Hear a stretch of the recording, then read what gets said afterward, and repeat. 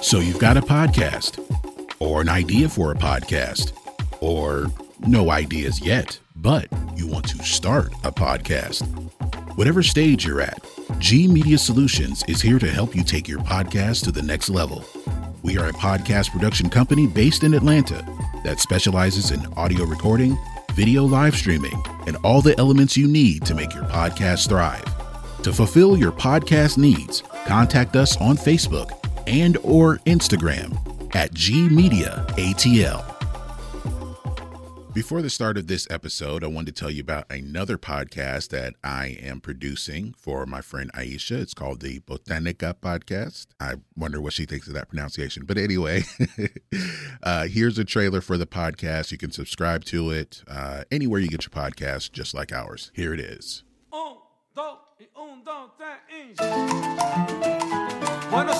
Welcome to the Botanica Podcast. This is your host, Aisha. Listen in as we discuss topics like love, health, sex, relationships, and even alternative medicine. Listen to the Botanica Podcast on Google Podcasts, Spotify, Apple Podcasts, iHeartRadio, or wherever you get your podcasts. We are also on Instagram. Our handle is _Botanica Podcast. Don't forget to stop by our Botanica. We have a lot to share.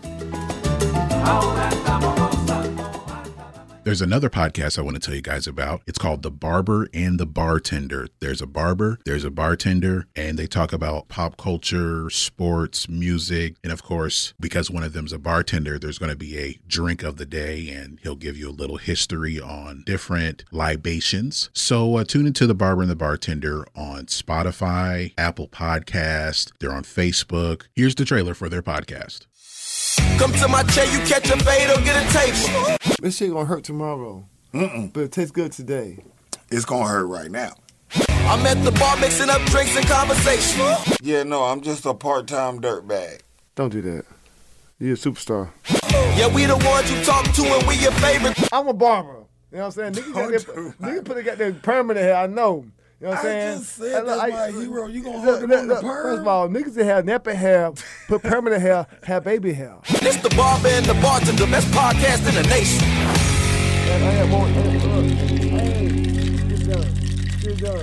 Get done. By the time you hear this podcast, you got to blame it on somebody.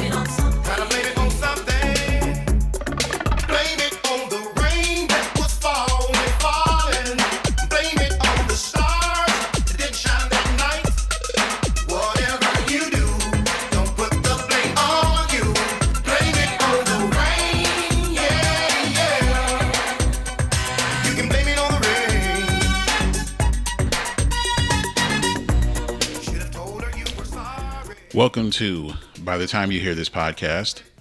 I'm Greg. I'm Ben. And we are back with episode, it's been so long I forgot what number we are on. 208.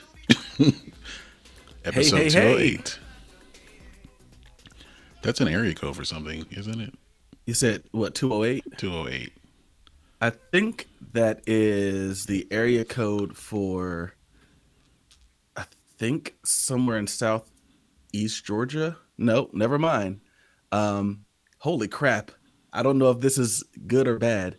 It is the entire state of Idaho. Shout out Idaho. Like it says, 2-8 covers the entire state.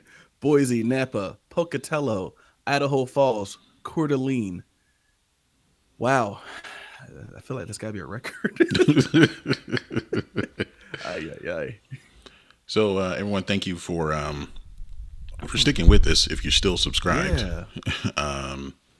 we took a couple of months off. Some things happened. Yeah, Ben, I'll leave that up to you if you want to explain anything or not. I'll just say it's, for those who know me personally, they know what happened. And yeah, we'll just kind of put it at that. Some stuff happened with the family.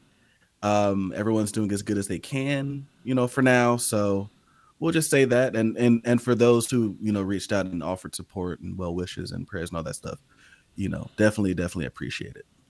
But I'm glad to be back. Wanted to get some things back to normal. And this is definitely one of the things I miss doing. I love coming on here and just talking about music with Greg. So I'm really happy to be back on here, man. All right. Well, good to have you back. Good to get back into podcasting. And yeah, we're just going to go ahead and jump right in. I know we've been off for a while, but a couple of things. I guess there I would say posts from Instagram if there was something like, oh, we can talk about that on the pod, but then like it didn't seem to be a whole lot. Or it became less interesting after a few days, So let's jump right into this. So a lot of people were very interested in this Andre 3000 project. Yeah. And then a lot of the reaction was just what was crazy to me. I saw Bomani Jones posted a tweet. I think I saw it after the album came out, but I think someone asked him, are you excited about the Andre 3000 album? And he just said, if you're anything beyond just curious, you're doing it to yourself. Mm-hmm. So,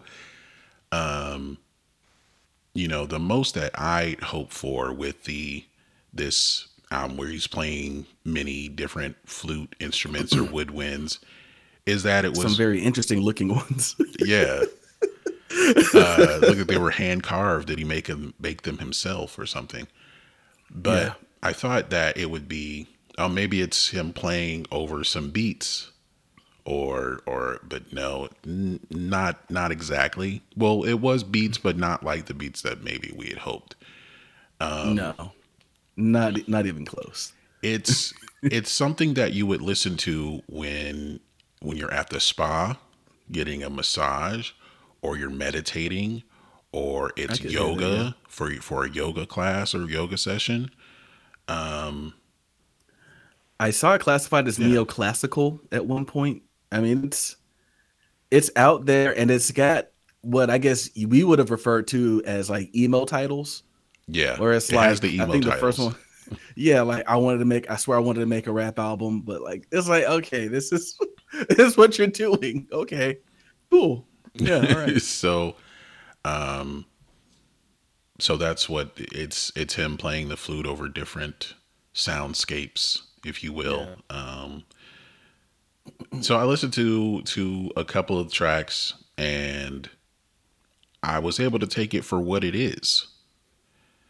I think a lot of people were disappointed, even though he told you, he warned you. He said, warning, no bars. Okay, so I didn't know that. So, yeah, okay. Y'all wanted bars. He's like, there are no bars. But it's like, and then you're mad that there are no bars. Like, he already told you. I don't understand what the problem is. Maybe they thought he was like, oh, good one, Andre. They thought he was kidding. And maybe it's like people having trust issues, not able to take anybody at their word anymore. Yeah, I can see that. So you didn't believe him. But look, it's been a long time. The Love Below was 20 years ago. Idlewild was, I think, 2005. Yeah. and he's been doing one been verse a year. Time. He's been doing his one verse a year. He wasn't gonna. I mean, he came out and said it. God, maybe it was 2 or 3 years ago. He kind of admitted that like the anticipation for something from him is what's keeping him from doing it because he doesn't want to disappoint. Yeah, like the hype is so high, the anticipation is, there's no way he could live up to what people are expecting of him. Right. I mean, if we're being real, it's almost kind of like the Compton the album conundrum. Like we've been hearing about this Dr. Dre album for so long. Detox. And then he comes out with Compton, which was not what it had nothing to do with Detox. Like that album had been floating around for so long, nothing he would have been able to do would have like met our expectations. We would have been disappointed. And then the anticipation keeps growing because he'll do a verse on somebody's song, and it's his one verse for the year. And it's the hottest thing. And it was like, oh, and everyone goes crazy over it. Yeah. Like he didn't he do a verse on Killer Mike's newest album? Did he? I'm not sure. I think he did. I wouldn't be surprised. I'm like, that's his one verse for the year, man. We're not going to hear from him. As far as him doing his own project, I'm not looking for it anymore. I'm not hoping for it. Kind of like with Detox, I'm not. Yeah, no, I'm totally. We're kind of able to move on, and I think that's kind of what they want. Is that we just gotta move on from it. And if you come back with something great, Outkast album, if we're being real, like you want one or you don't want one? I would. I prefer that versus like just because I think they could still do something. Big Boy continues to put out great music, so like, honestly I think just like give Big Boy the lead on it, and you'd probably get like some good classic Outkast stuff if you let him choose the producers and the beats and stuff. I mean, if they just went back, with Organized Noise, it would be great to have something like that. I don't know if they're cool anymore. I have no idea. I know. Big Boy and Sleepy Brown did an album together, so they'll still have him at least. Rico. I remember that episode, bro. Rico was thank God, and Rico Wade. Very salty, man. What was the name of that episode again? Thank God and Rico Wade.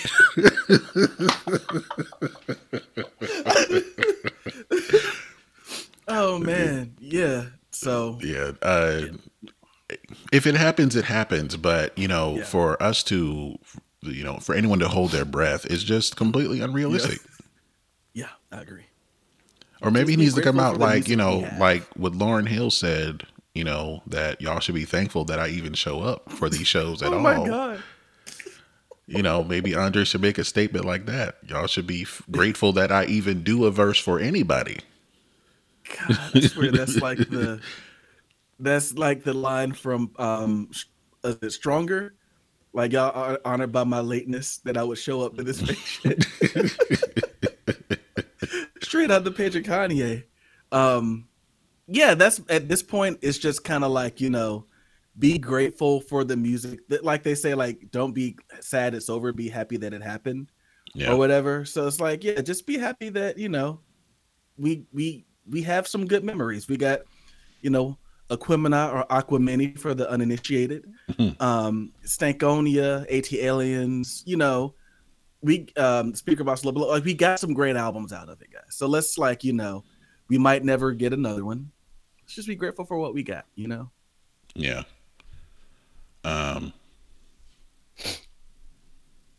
Because I think Big Boy's albums are the closest we're gonna get. Honestly, if we're looking for like new Outkast, that's the closest we're gonna get. Yeah, and I think it's kind of like coming off as disrespectful to Big Boy. Like, he's good too, y'all, but because Andre kind of sticks out more visually, that you forget about Big Boy. I think. Yeah, he's very good. Yeah. Mm-hmm. So another story I pointed out was that YouTube is teaming up with some artists. Oh, sorry. YouTube is teaming up with some artists for their voices to be cloned, essentially. I know John Legend and T.I. Not T.I., T-Pain.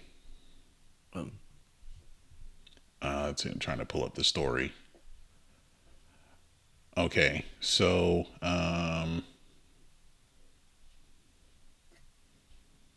is this the same one? That is not the same story.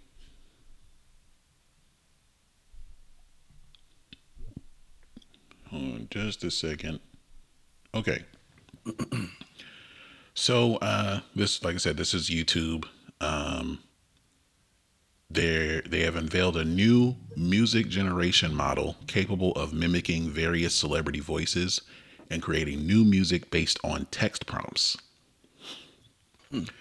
Artists include Charlie XCX, Demi Lovato, John Legend, and Sia. Okay. Have signed up to the limited trial, meaning they have given their permission for their vocal likeness to be used in the creation of short, unique music tracks in their style. And as I said, T-Pain is also a part of this. Troye Sivan, or is it Sivan? Y'all know who I'm talking about. I don't. Yeah, I know. Yeah, I didn't even realize he was still in the game, but good for him. Yeah.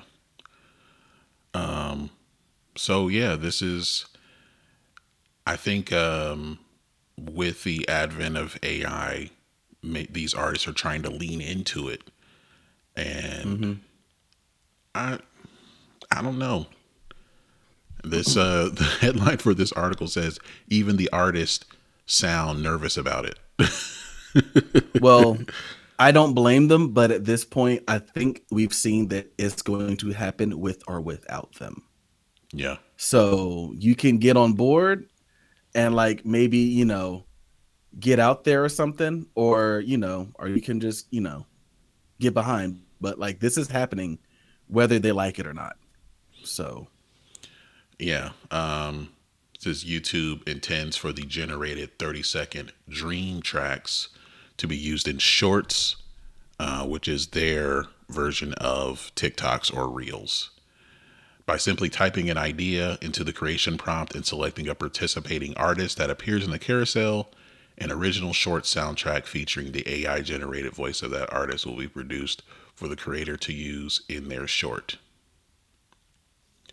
But even if the artists, this is the article, but even if the artists themselves have given permission, this does feel like a step in an ever more dystopian direction.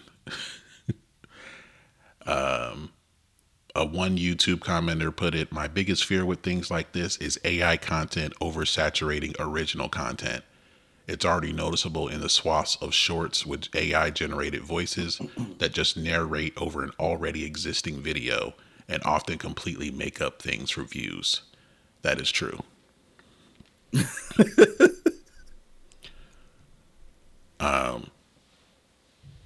If they're in some TikToks I've seen where it's not like the person who made the video doing the narration, it's someone like a voice, some AI voice, a generic sounding voice. Yeah. Yeah. And this has been going on for a while. Like, I call it the TikTok effect. Yeah. I mean, I think the test run, or maybe there may have been other test runs, but I remember, like, I think if you use Waze or Google Voice, you can, you have the voice of certain celebrities. Like, I think like Charles Barkley or Snoop Dogg, will say the directions. Oh, yeah. The Kevin Hart one was pretty funny. So that's where we are now, man. Yeah, whether they get on board or not, it is happening. So this is, I think, one of those which side of history do you want to be on type deals. Yeah, because it's gonna happen. Like, and it will work. I think Ghostwriter proved it will work. Because I know I've played that song for two groups of people, and they were feeling the song. And I never told them like, oh yeah, this isn't Drake. They just were like, yeah, this is a dope song. Drake has a lot of material out there. It's totally possible that there's a Drake song you haven't heard. So it's like, these aren't diehard Drake fans, so they're just dancing like, oh yeah, this is a dope song. So yeah, it's totally possible, especially for someone like Drake who puts out a ton of material. So yeah, it's get with it or get lost. Well, so I guess this was last week that the Grammy nominations came out. I believe Taylor Swift and SZA have 9 nominations each, something like that. And some interesting names for some of the awards. We can look at Record of the Year. So we have What Was I Made For from the Barbie soundtrack by Billie Eilish, Kill Bill by SZA, Anti-Hero by Taylor Swift, Vampire by Olivia Rodrigo, On My Mama by Victoria Monet,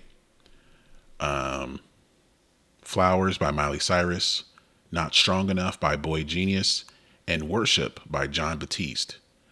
Jon Batiste is the only male in the category.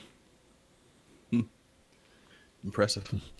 Album of the Year, SOS by SZA, Midnights by Taylor Swift, Guts by Olivia Rodrigo, The Age of Pleasure by Janelle Monáe, Did You Know There's a Tunnel Under Ocean Boulevard by Lana Del Rey, Endless Summer Vacation by Miley Cyrus, The Record by Boy Genius, and World Music Radio by Jon Batiste. Once again, the only male in the category. How many? I do have to ask though, like, of these 2 categories, and I guess once we get to Song of the Year too. Well, I'll wait till Song to ask this question. Let's yeah. All right, for Song of the Year, What Was I Made For by Billie Eilish, Vampire, Olivia Rodrigo, Kill Bill by SZA, Flowers by Billie Eilish.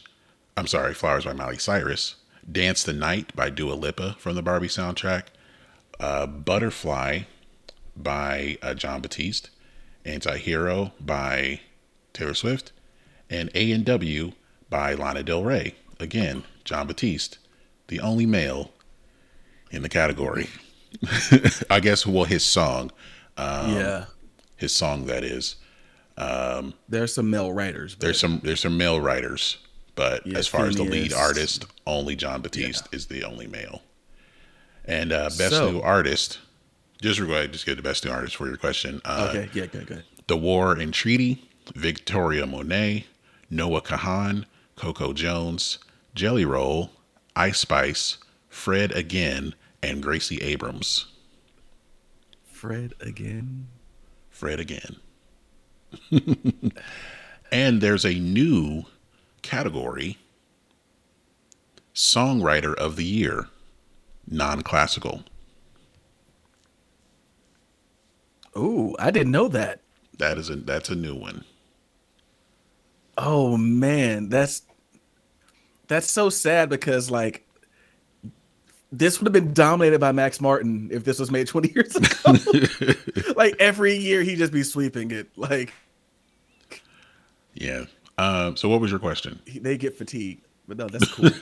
Of those songs, how many have you heard? Because I just feel like it's the numbers, for me at least, is dwindling every year. The number of albums, artists, and songs I've heard of are heard. For Record of the Every year, year. let's see, there are how many? There are 8 songs. I've heard 4 of them. What? Flowers, Anti-Hero, On Kill My Bill. Mama, Kill Bill, Okay. and Anti-Hero. Yeah, yeah. And for Same. Song of the Year, I've heard Kill Bill, Flowers, Dance the Night, Anti-Hero. You know what? I probably have heard Dance the Night. I haven't heard What Was I Made For. I haven't seen the Barbie movie either. I don't want to. I really need to check out the new Lana Del Rey. But yeah, I should go and listen. I might make that my goal over Thanksgiving, is to listen to some of these songs. I probably have heard them and just don't even know it. I am on TikTok quite a bit, so. So yeah, the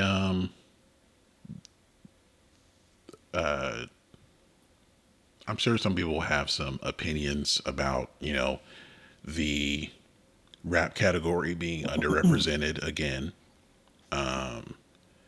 The R&B category getting a little more love, especially with SZA and Victoria Monet and Janelle Monáe being up in the general categories. But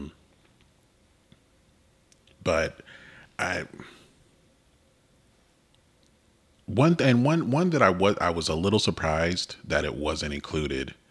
I thought it would have been if you have these songs from the soundtrack, the Barbie soundtrack. I thought that might have been included. Didn't get nominated. Yeah, it didn't get nominated for Album of the Year. And we haven't had that in a while. I feel like a soundtrack be nominated. I mean, the Black Panther soundtrack was the last one that I know of, but before that, it been a while. I feel like. Yeah. So yeah, like I said, Taylor Swift and SZA have 9 nominations each. Ice Spice, I think, has 4.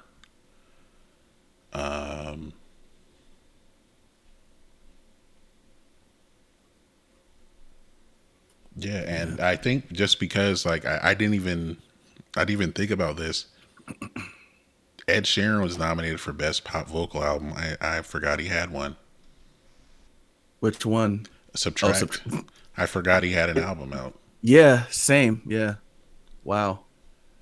And there was one other thing that also stuck out to me. I follow Aluna from Aluna George on Instagram, and she has been very outspoken about Black people in electronic music and how they can get ignored. So for best dance recording and best dance electronic album, there were no Black nominees. Now, I'm looking at that too. I didn't realize the Chemical Brothers were still. They're still around. I didn't know. Yeah. Now, in the best dance recording, Coi Leray is on the song "Baby Don't Hurt Me" with David Guetta and Anne Marie, but the award actually just goes to the producer. It doesn't go to the participating artist. So yeah, there's also that conversation. I don't know how much people will actually talk about it. We'll see. The Foo Fighters have been nominated for best rock performance.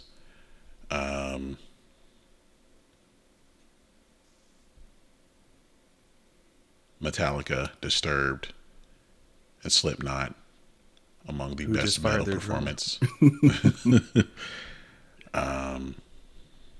Slipknot, that is, I should say. Not Lars. Lars is still with Metallica, but Slipknot just fired their drummer.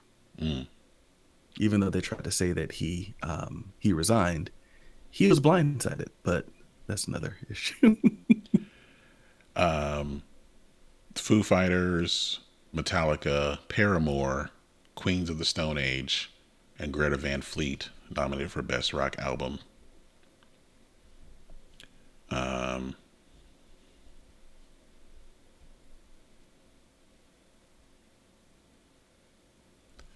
Yeah, we should do a prediction show, even though we haven't heard a lot of this stuff. I still think it'd be interesting.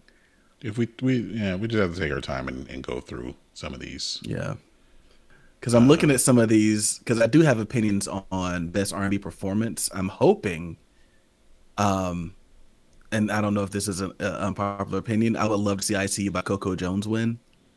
I'm particular. I do like that song. I kind of look at it as if you're nominated.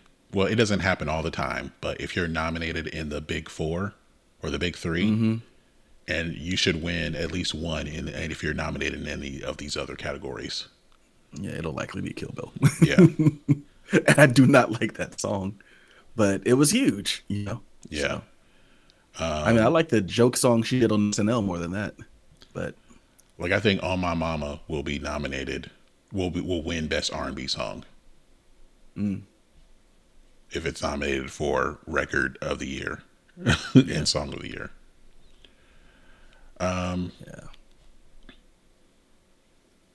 So, pull up the best rap performance. This is just best rap performance. We got Players by Coi Leray. Scientists and Engineers, Killer Mike featuring Andre 3000, Future, and Aaron Allen Kane.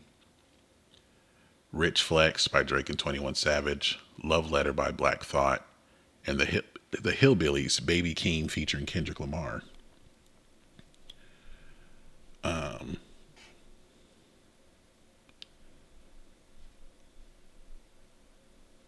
And for best rap album, I don't know half of these people. This one people consider for best rap album is that I think there was one year where it was like all of these older rappers were all nominated for best rap album. It was like Nas, Freddie Gibbs, Royce da 5'9". But this year we got Travis Scott, Nas, Metro Boomin, Killer Mike, and Drake and 21 Savage.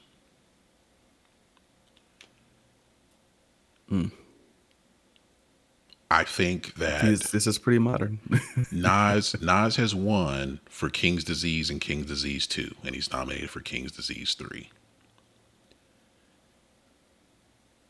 I think it's going to be, people are going to, I don't care, but I think people are just going to say something if it's not Drake and 21 Savage. And then they'll say something if it is, like, this may be the worst album in the category. And then if they don't win, how is Drake not winning? How does Drake not win this category? Well, I thought Drake had taken himself out of consideration for the Grammys. That was The Weeknd. Okay. I guess it's easy to get them mixed up, yeah. Canadian, light skin. So, yeah, that was... That's all kind of stuck out to me. But the songwriter of the year being a new category, I thought was interesting. Let me go back up to that one. Justin Tranter, who worked with, is it Manskin or Maneskin? Yeah, that band. Okay. Something like that. I've never heard it said. The Grease Rise of the Pink Ladies soundtrack. Baby Tate, Talk, Renee Rapp, and Miley Cyrus, who wrote songs for them. Theron Thomas worked with Lil Durk, Tyla, Chloe and Future, Sierra and Chris Brown, Cordae, Chloe and Missy Elliott, Lotto. Okay, Shane McAnally worked with Brandy Clark, Walker Hayes, Lauren Daigle, Old Dominion, okay, so he's Niall Horan, country guy, Sam Hunt. Okay, Jesse Joe Dillon, Brandy Clark, Jelly Roll, Dan and Shay, Old Dominion, another Brandy Clark song, and Edgar Barrera worked with Don Omar, Karol G, Bad Bunny, Grupo Frontera. Okay, so it's a pretty diverse field. Yeah, and it wasn't just like singles. I mean, well, yeah, they had like songs that they worked on, but it wasn't just like the major singles. Because I thought like for sure Mark Ronson would be on here somewhere, but is it DeMille? I think he co-wrote. Did he co-write "Oh My Mama"? I feel like he did. Yeah, he did. So I thought he might have been there too. But yeah, I guess I become. Looks like only. You were saying? Oh, I was just checking because it looks like a pretty diverse set of writers. Look at how many women. You got one. So it looks like Edgar Barrera. You've got like someone who's Latin. You've got a female black writer. Yeah, it's pretty diverse. I think for the first year, they probably wanted to try to do that, I bet, because I know the Grammys have been accused of not being, but just thought that was interesting. And in the producer non-classical category, got Daniel, I want to say Daniel Negro, but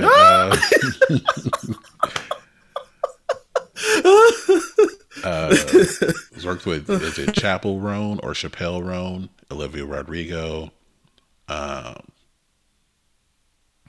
and Caroline Polachek. Is that where I've heard of this guy from?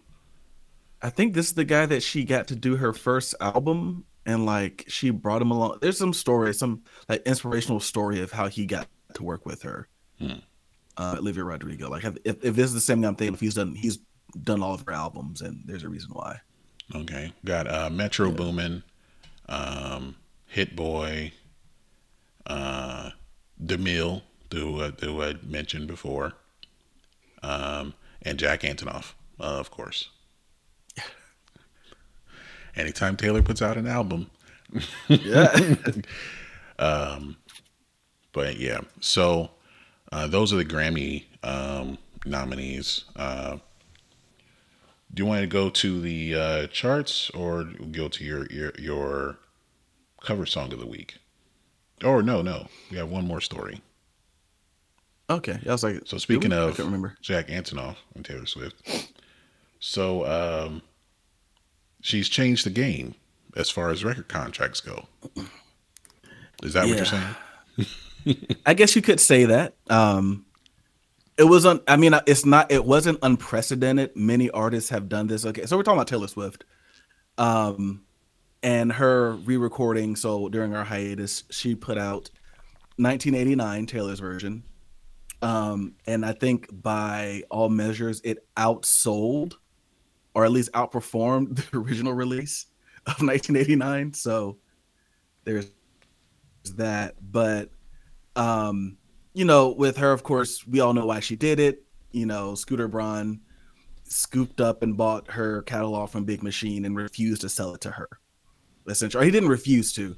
He was willing to sell it to her under very dubious, at best, methods, I guess we could say.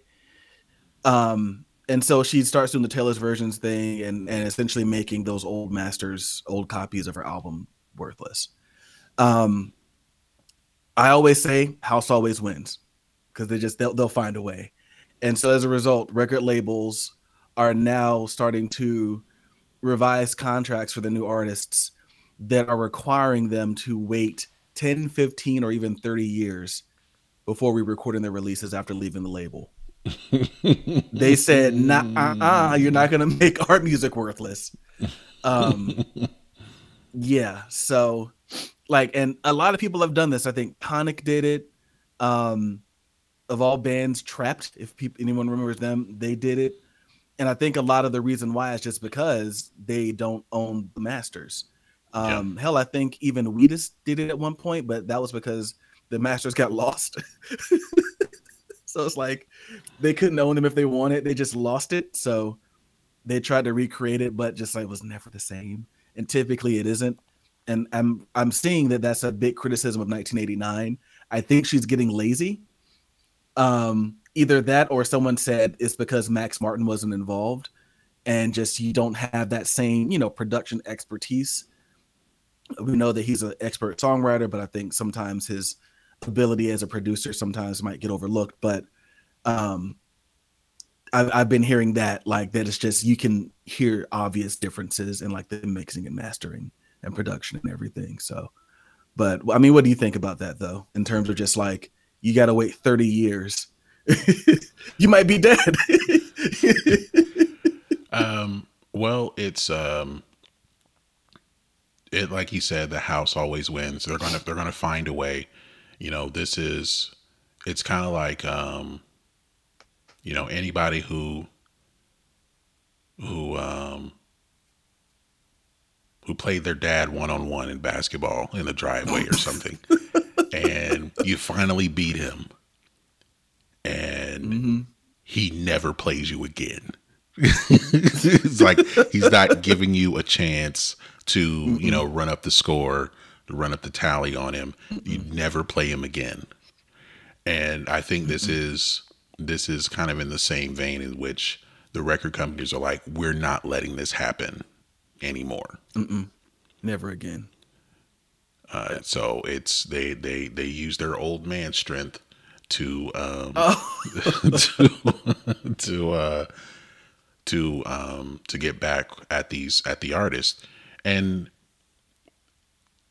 I understand that, you know, you want there to be some kind of fairness to the artist as far as how they make money off of their music in perpetuity.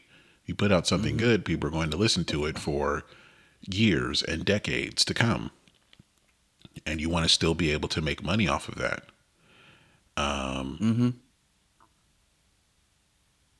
And when you're not able to own your masters and to license those things for commercials and TV shows and movies, or to even, you feel like you should get more of the royalties based on the success that it has. There's not a lot of protection for artists in that way. And when, they don't have their masters, but now they can afford to get them back. Oh, nope, they're not actually for sale. So you can't get them. So it can be difficult for artists to deal with that. So Taylor found a way around that system. And she's not the first. If y'all go on Spotify and find artists that have not, to where like you're not able to find their music, like the original version of something, you'll see the song that they're famous for, but it will say re-recorded next to it. And it does sound different. And it doesn't give you the same feeling as the original. But that is how they're going to make money from their music, because the original version isn't available on streaming. And because of their record label or something to that effect, it won't be available. Or they're fighting to make it available. But to make money in the streaming game, you got to have content out there somehow. Yeah. Yeah. This makes me think of something that Kevin and I were talking about last night that I didn't realize. Like, you think about shrewd practices, not even just on the side of the record company, like you were mentioning, like, they want to make the money. I didn't know this. Sharon Osbourne, and I forget their names, but Rob Trujillo, who I always say his name wrong, and I forget the name of the guitar player, or the drummer, excuse me. But apparently she had them come in and re-record a lot of stuff from Ozzy's like first maybe 5 or 6 albums. Right? They just re-recorded so that the original bass player and drummer didn't get money, and didn't even tell them why they were doing it. They just said, "Oh yeah, we're just doing it for some cleanups." Didn't even tell them, and they're not getting royalties off of it either. No one's getting royalties off of it, probably except for Sharon. Wow. So it's kind of like, can you really blame these artists for wanting to look out for themselves when you have someone that shrewd, Yeah. Like, had them come in, lay down all new stuff, doesn't tell them why, puts it out, and doesn't even pay them royalties for it. I feel like you or I would be embarrassed by that, but not Sharon Osbourne. No, sir, not Sharon. Hey, to even come up with the idea in the first place. Yeah. There can't be any cut shame. them out, so there's no shame. No, there cannot.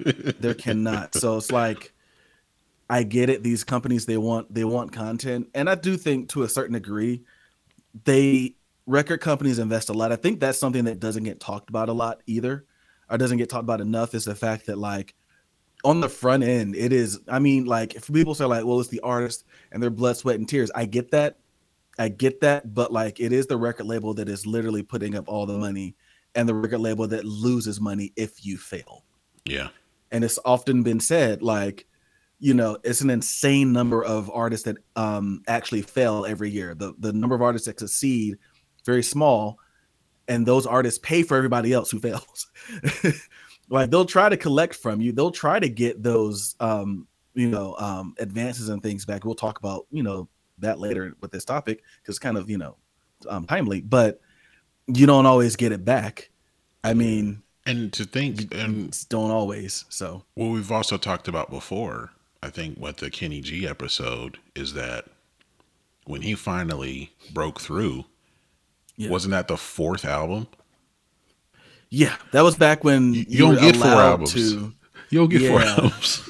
Yeah, he's one of those that him. I think, if I remember correctly, same thing with Bruce Springsteen. Yeah, like I think Billy Joel, even though he's the devil, but he's another artist who struggled until they made it. So yeah, it's back then. Yeah, now, I mean, how long did Nicole Scherzinger's album sit?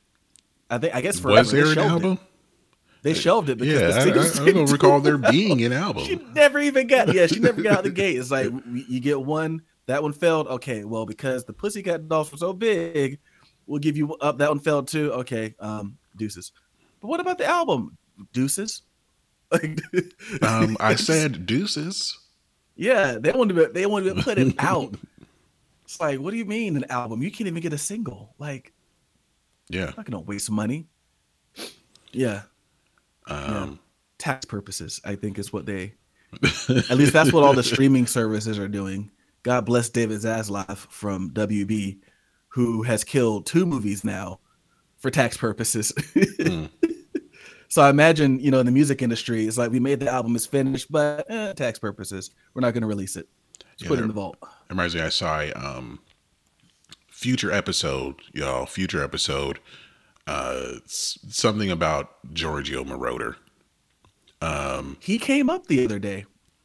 Yeah. So, of course, like he's known for the 80s soundtracks that he did a lot of music for. And the most prominent artist that he worked with is Donna Summer, and probably her first 5 or 6 albums, everything's produced by him. And at the end of her contract, she signed with Geffen, and she had already had another album with Giorgio Moroder in the can. And they didn't want to release that. It will be her first album with the new label. They didn't want to release that album. They wanted her to go in another direction. So they bring in like Quincy Jones. So it ends up being the one with Quincy Jones. It ends up being a successful album, but through the 80s, less and less success. And she's not working with Giorgio. She didn't work with him for like another 10 years, I think. The album that was shelved comes out 15 years later. So it's like 1995, 96 that the album actually comes out that she had worked with Giorgio Moroder on. But the reason why it was shelved, I mean, the reason that it was shelved, you would see that you could probably find that with a bunch of artists, to where, the album's made and it doesn't come out for some contractual reason. And with her, it was like, well, disco's over and that sound is played. So they want her to do something else. Yeah. So there are a lot of stories like that where albums just never come out. I mean, you see it also with someone like, well, we talked about like the vault with Prince. It's sometimes the artist has control over themselves where stuff will never come out. And now it's up to his estate, and hopefully they don't sell it for $20. I haven't looked into it recently, but I hope it's not. I hope that's not. And there's a lot of unreleased Michael Jackson material. If y'all listen to the 25th anniversary of Bad, I think there were like 5 or 6, maybe more, unreleased songs. Or it was like the song became this song, so this was the original version of it. So those things happen. Whatever people are making, there's your favorite rapper is recording something right now. Who knows if it's going to get put out? They will never see the light of day. Yeah, we may never hear it, or they'll put it out tomorrow. I lived in the studio and there's probably just countless verses, songs we'll never hear. Yeah. Well, you think there's more? I think on the posthumous albums, I think they went through all that material. I mean, that's a good point. If there's more, that is insane. I mean, as many albums as there are, in which we only knew about him for like 3.5 years. They say he lived like every day. Like apparently his work ethic was like legendary. So I don't know. Yeah, he was doing stuff in one take. He was you know, he was cranking them out in one take. But like to have that like much a material. highly technical rapper, you know. So, you know, he didn't have to do the Kendrick Lamar takes, you know. Got to do all this mixing and mastering and filtering and EQ. Yeah, Kendrick Lamar out there, he's like the Radiohead of rap. This is about the fall of Rome. Okay, Kendrick. Okay.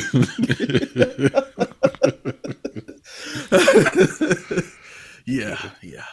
All right, so that'll do it for our music news.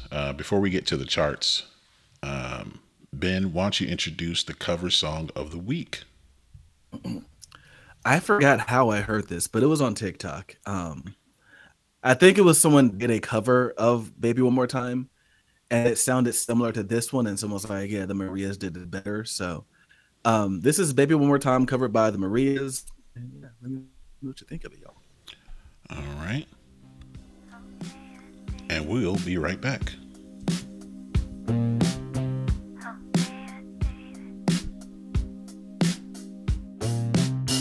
Oh, baby, baby, how was I supposed to know that something wasn't right here? Oh, pretty baby, I shouldn't have let you go. And now you're out of sight, yeah. Show me how you want it to be. Tell me, baby, 'cause I need to know now. Because my loneliness is killing me, and I must confess, I still believe. When I'm not with you, I lose my mind. Give me a sign. Hit me, baby, one more time. Oh, baby, the reason All right, y'all know the rules. First verse only with the cover song of the week, but that is Baby One More Time by the Marias. Still no playlist for this segment. Maybe if we get a sponsor or something, I don't know. So let's go to the charts. I know it has been many weeks since, but we're just going to look at the top 10 of right now. Okay. All right, here we go. So number 1 this week on the Hot 100 is Cruel Summer by Taylor Swift. Number 2,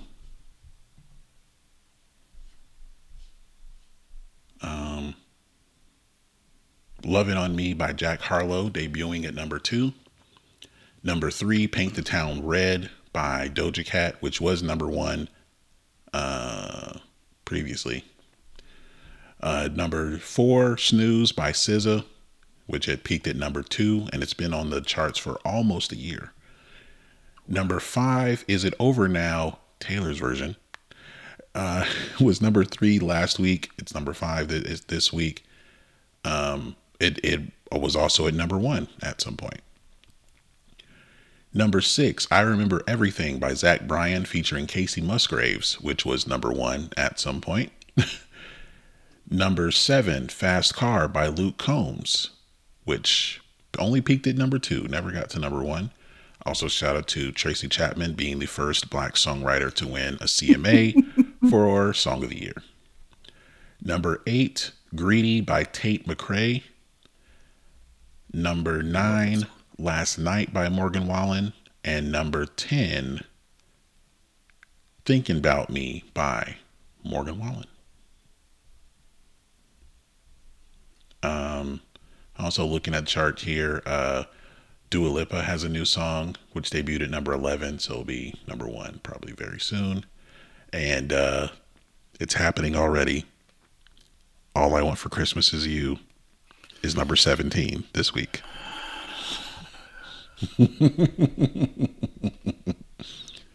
Hey, look, they thought her out on Halloween, so it's already what is happening. that, man? Like, that is so annoying. As soon as Halloween was over, light the torches. Like, no. Stop it. Like, come on. So annoying. All right, let's look at the Billboard 200. These are the albums debuting at number 1, Rockstar by Stray Kids. Is this a rock band or a K-pop group? K-pop. All right.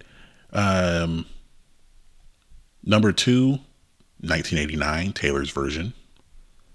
Number 3, debuting at number 3, Higher by Chris Stapleton. Number 4, For All the Dogs by Drake. Number 5, One Thing at a Time by Morgan Wallen. Number 6, Golden by, is it Jungkook? Jungkook is what I've heard. It's number 6 this week. Debuted at number 2 last week. Number 7, Midnights by Taylor Swift. Number 8, Nadie Sabe Lo Que Va a Pasar Mañana, which means nobody does it. Something I can't remember. My Spanish is very rusty. Bad Bunny is number 8 this week. Number 9, 11:11, debuting at number 9 by Chris Brown. And number 10, Zach Bryan by Zach Bryan. And let's look at the Artist 100. Looks like number 1 is Taylor Swift. No surprise there. Re-entering the charts after being unranked last week, Stray Kids is number 2. Chris Stapleton, number 3. Number 4, Morgan Wallen. Number 5, Drake. Number 6, The Beatles, Ben's favorite band. And they put out what apparently is their very last song. Their very last new song. Don't believe it. Number 7, Jungkook. Number 8, Zach Bryan. Number 9, Olivia Rodrigo. And number 10, Luke Combs. So, the reason why I asked Ben about pronouncing Jungkook's name is because that's your earworm of the week. Why don't you tell us about it? It is. Standing Next to You. It's got like a kind of a neo-disco feel to it almost, but I heard it on TikTok, man. Somebody had it in their video, and it's just really good. Like, I don't know who wrote it, but it's like a really, really good song, and I'll just kind of let it speak for itself. All right, get it started here. This is Standing Next to You by Jungkook, and we'll be right back.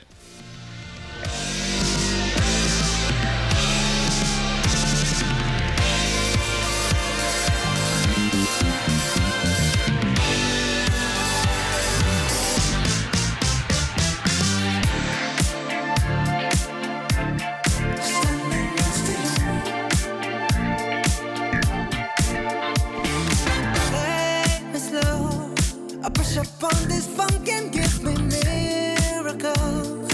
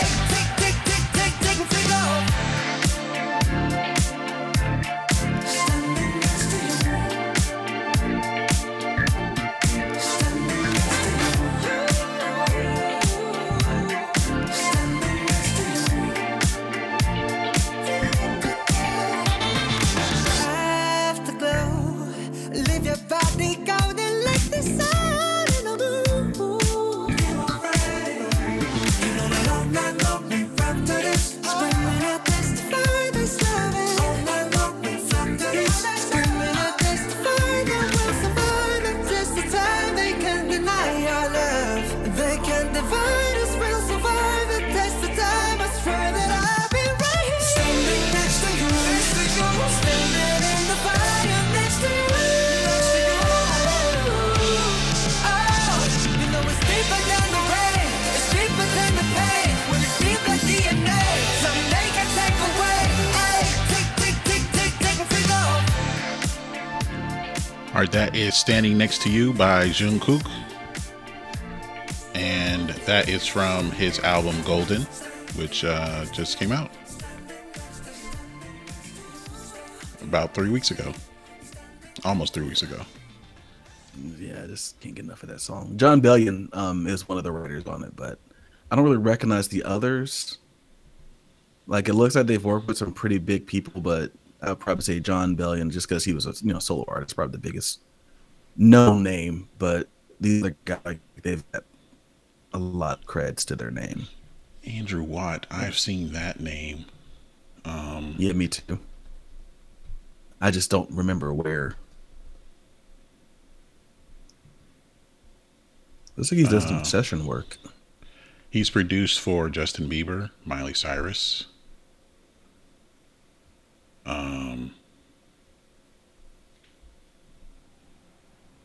Oh, did he produce this song for Justin Bieber?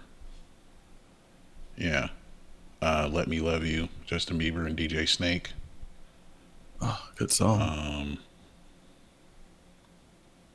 5 Seconds of Summer, Cardi B. The Chainsmokers, Ellie Goulding. Shawn Mendes. Oh, he did the Senorita song, Shawn Mendes and Camila Cabello. So yeah, he out here. So he got some heavy hitters for Jungkook's album. All right, so you can find that on our BTT YHT Earworms of the Week playlist on Spotify right now. So we started this episode with a sped up version of Blame It on the Rain, because the sped up version is the sped up version is what's hot in the streets. I'm sure there's a dance. You know how they be doing them. Always waist up. Yeah. And not moving any more than 2 to 3 feet to either side, because you got to stay in the frame. Oh yeah. So there was a documentary released last month about Milli Vanilli. You can find it on Paramount Plus. If you have Amazon Prime and have Paramount Plus, that's where you'll find it. It's simply called Milli Vanilli, and we're going to discuss it. Yeah. So, remember, we do have a throwback episode. I think it's episode 19, something around there, where we discussed the Milli Vanilli scandal and basically how everything came to be, and how it wasn't the first time, and it kind of wasn't the last time either, that the visual became more important than the music itself. So I know a lot of people are familiar with the story. One guy from Germany, another guy from France who moves to Germany. They become friends. They start dancing, modeling, and performing. I wish there was video of them before Frank Farian got a hold of them, but then they run into Frank Farian, and the rest is history. So we'll be discussing the documentary. It's about an hour and 45 minutes. And, of course, I have some notes. Samesies. So, starting at the beginning, just as one thing, kind of a big picture thing of what goes into something like this. Someone said you had to consider the machine behind a pop act. So considering the most successful pop groups, pop artists there's a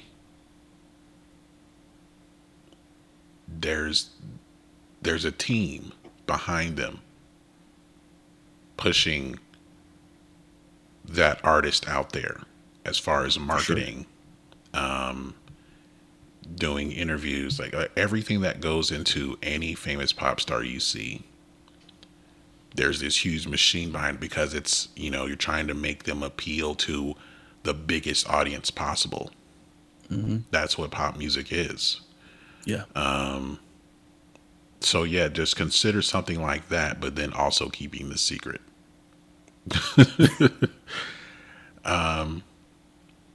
Next thing I had was, they should have just stayed models. Models, dancers. Yeah. Yeah. But how they met was funny to me. It basically, Rob saw the other black guy at the party. Yeah. So I do think there's one of the things that maybe wasn't present in the behind the music was I think there's more focus on them as black men, black people. The sister that didn't understand the racism that he faced. Yeah. I thought that was interesting. And yeah, I imagine in 1980s Germany, outside of maybe military, soldiers, is there a big black population? Clearly not. If he was able to, he's like, I'm in certain spaces, you're it. So I thought that was very interesting. Yeah. But yeah, that's always been, it's one of those things that you might say is a tale as old as time, but the racism towards the biracial kid in Europe, and it's that case in Asia as well. Mm-hmm. It reminded me of when, like Hines Ward, I think is half Korean, and the Korean side of his family would not, or he's half Chinese, but they would not accept him. They kind of exiled his mom for many years. Wow. So that is a thing about how how biracial kids are treated around the world. So they formed I didn't know they had formed a group together. Empire Bizarre. I was not aware as well. I thought this was the first thing they ever did. So I wonder why that didn't take off, I guess. Because it made me think, like, if they were just able to rap in German or French. There's a lot of issues I have that then this would have been, they would have been fine.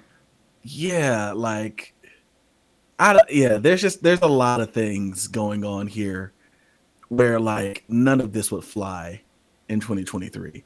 Like, this would have been sussed out in like a week. This would have been, and once again, I'm meeting with Kevin yesterday, and I told him we're doing this episode, and he was like, his dad knew somehow like 6 months before this even came out. So yeah, they're not singing their songs.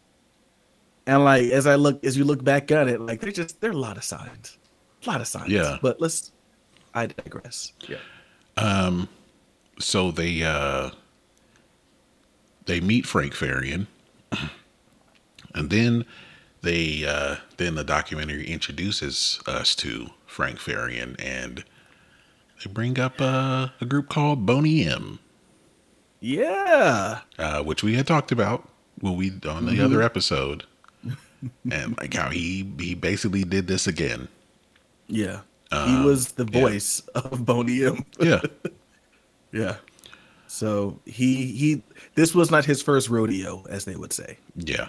Definitely not. And I think he had a formula, but maybe it wasn't as refined. He maybe, I don't know, flew too close to the sun, as they say, because it seems like there's some things he did here that like he didn't do with them. So I don't know, but yeah, just didn't work. Or did, but wasn't sustained. Excuse me. We'll say that much. when they get brought in to say, okay, we like how you look, we want to work with you, and gives them a contract. They said they didn't even try to read it. And what do we always say? Read your contract. I wrote in all caps, did you read your contract? No. Same. I say this is a classic example of read your contract. Like, wow. Like, we didn't even try to read it. They just took the 1,500 Deutschmarks. Yeah. I put 1,500 Deutschmarks and a bad contract. There you go. That's that's what they got for their troubles. Pretty much. Yeah. But then at the same time, they were also being taken care of in between, because they said like months went by before they did anything. So they were being taken care of that way in the between time. But I would say, though, would you call it taken care of or manipulated? I guess depends on who you ask. Wait, ask the question one more time. Were they being taken care of or manipulated? Yes. It's wild, like, especially when Fab tells it one way, and then they sit down with Ingrid and she tells it a completely different way. Yeah. To where somewhere in between, there's the truth. If they're scared to, like, oh, if we don't do this, then we got to pay back the money, and we don't have the money. Yeah. And then she says, "Oh, we didn't threaten them in that way at all." Like, come on. Yeah. Then if they could have just left, then they would have just left. Yeah. Like I said, there's somewhere in between, because I think we see later when they kind of get full of themselves. So I think somewhere in between there's the truth, somewhere in between. Yeah.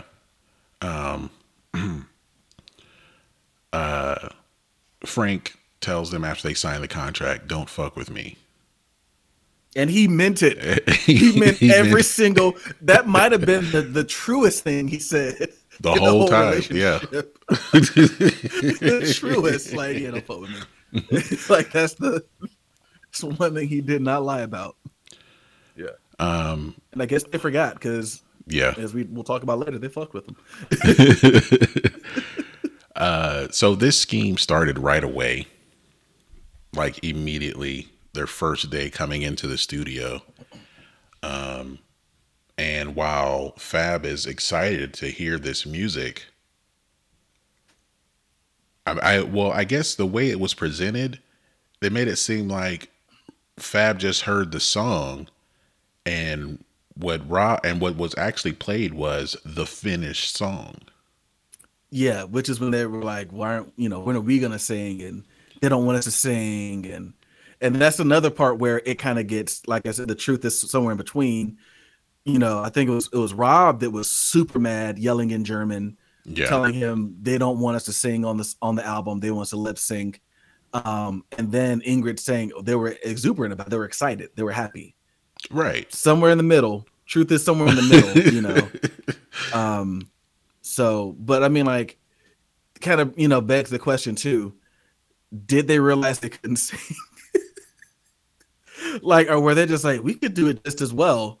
And, Farron's like, no. Well, I think the thing was, like, it was singing in different languages is a different thing. Yeah. That is a thing. People may sing better in one language over another. So as Empire Bazaar, they're singing or rapping in German. Yeah.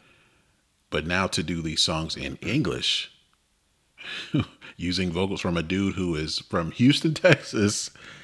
So yeah. What I didn't understand, and I'm kind of getting ahead of myself here, because Charles Shaw, man, that guy, wow.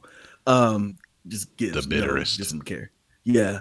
Why didn't they just hire a German singer, a French singer, and just say, hey, someone who's fluent in both languages? Over. They're trying to cross. Well, no, I'm just saying, like, someone who can speak where are you going to English. find that guy? Where are you going to find I don't that guy? know. Frank seems well connected. I got these songs. I got to put these songs out.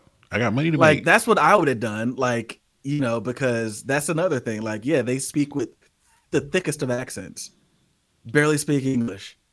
I think that's in one way where they weren't protected. I talked about in the other episode that they didn't do a whole lot of interviews, or they looked uncomfortable in Frank interviews because they have these heavy accents, but they're singing and rapping in English. And perfect, and so it's like no one was protecting them as far as helping them, as far as like no media training. No, yeah. Just put them out there. Like I said, there were a lot of things that kind of like blew this thing up or hurt them in the long run. And that was definitely one thing that these guys weren't, they needed a Mr. White, as far as doing these interviews. But I think like trying to keep a small circle on this whole scheme is another thing that hurt them as well, is that, you're keeping a small circle about it, but they're not being protected at all. Well, I think because, it seems like, at least in my opinion, Frank Farian, I still say he flew too far from the sun, and I'll say some other things about him later, but he flew too close to the sun, and I think he was, I can do anything mode. Yeah. I can convince the world that two guys who barely speak English are singing in perfect English. And just, probably just, never thought though that it would get this big, because I remember the thing as well, like it blew up almost overnight. It's huge. We didn't expect it to be this big. He probably never thought they'd have to do an interview like that. Yeah. Not to mention times had kind of started changing. Like he knew image had always been a big thing, but like with the advent of things like MTV, it's just kind of a different game. Like your artists have to be out there talking and be personalities. And so I think maybe it's just, he didn't anticipate that. They said he didn't want them to go to America. Like they made that. Yeah. He was trying to make this, they'd be exposed. A local, at most regional thing. Yeah. Yeah. He did not expect this to be a global phenomenon. Yeah. Next thing you know, you're on the Club MTV tour, and then you're the tape on all skips. these talk shows. Yeah. So I thought it was fun. I forgot to mention this. I did think it was fun that they start out the entire documentary with the tape skip audio. I thought it was very funny. I was like, that sums up everything perfectly. Yeah, let's go. But as you said, Charles Shaw, so first, like he hires this black artist, and I thought that was something else that was kind of the theme here, which I think is kind of showing the progression or progressiveness compared to the one that came out 20 plus years ago, is recognizing that Frank Farian made his money on the backs of black artists. Yeah.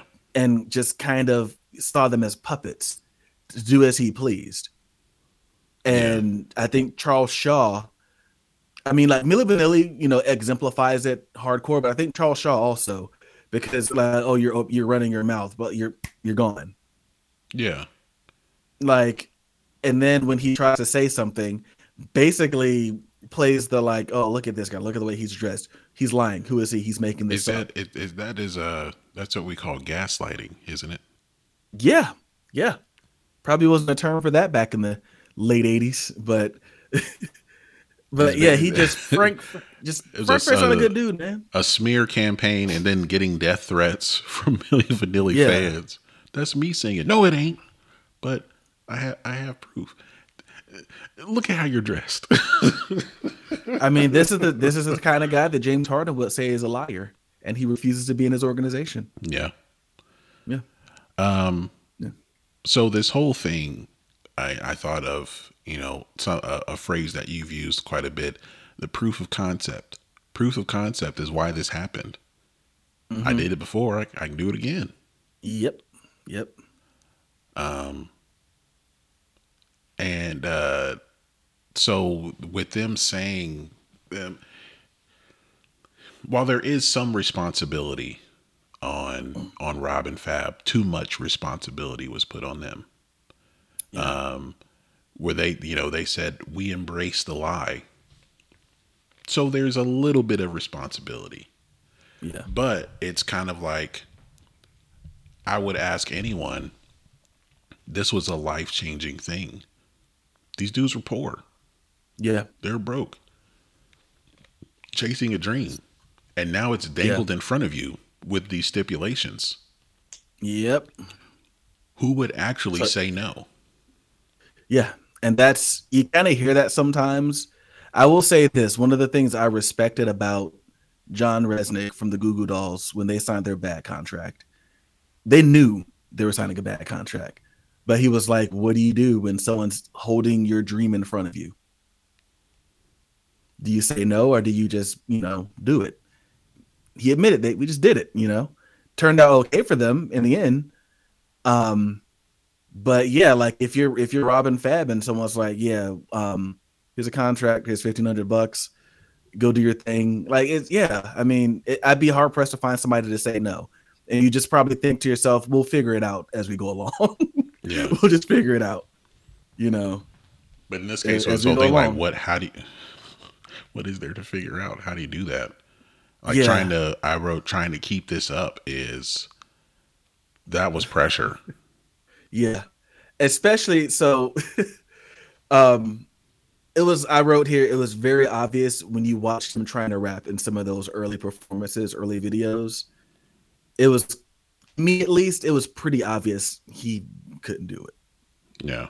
I think the Blame It on the Rain video especially, like, I know you're lip syncing in videos, but it was quite obvious in the Blame It on the Rain video that he was not singing. And he had to sell it too, like with all the theatrics to distract from the fact that he's not actually singing it. Yeah.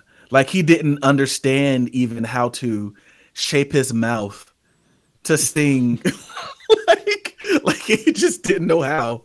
I'm looking, I'm like, oh God. But I guess, we're watching it in 1080p 4K now. Back then you're watching it in 480 at best. Yeah. So, and I think that's why as they got more attention on them, and I think the Grammys piece was huge. That performance, you're in front of a bunch of people. I didn't know they actually performed. I didn't either. I didn't know the look on Ozzy Osbourne's face. Like, why y'all cut to Ozzy on that? Like, he looked like, I wish I was high or drunk. They cut to them too. like he just looked like, Jesus Christ, man. Like, where are the drugs? Like, I don't want to be sober for this. It was, I think like you can fake it in front of fans. You cannot fake it in front of industry your peers. Experts. Yeah. Like, they do this for a living.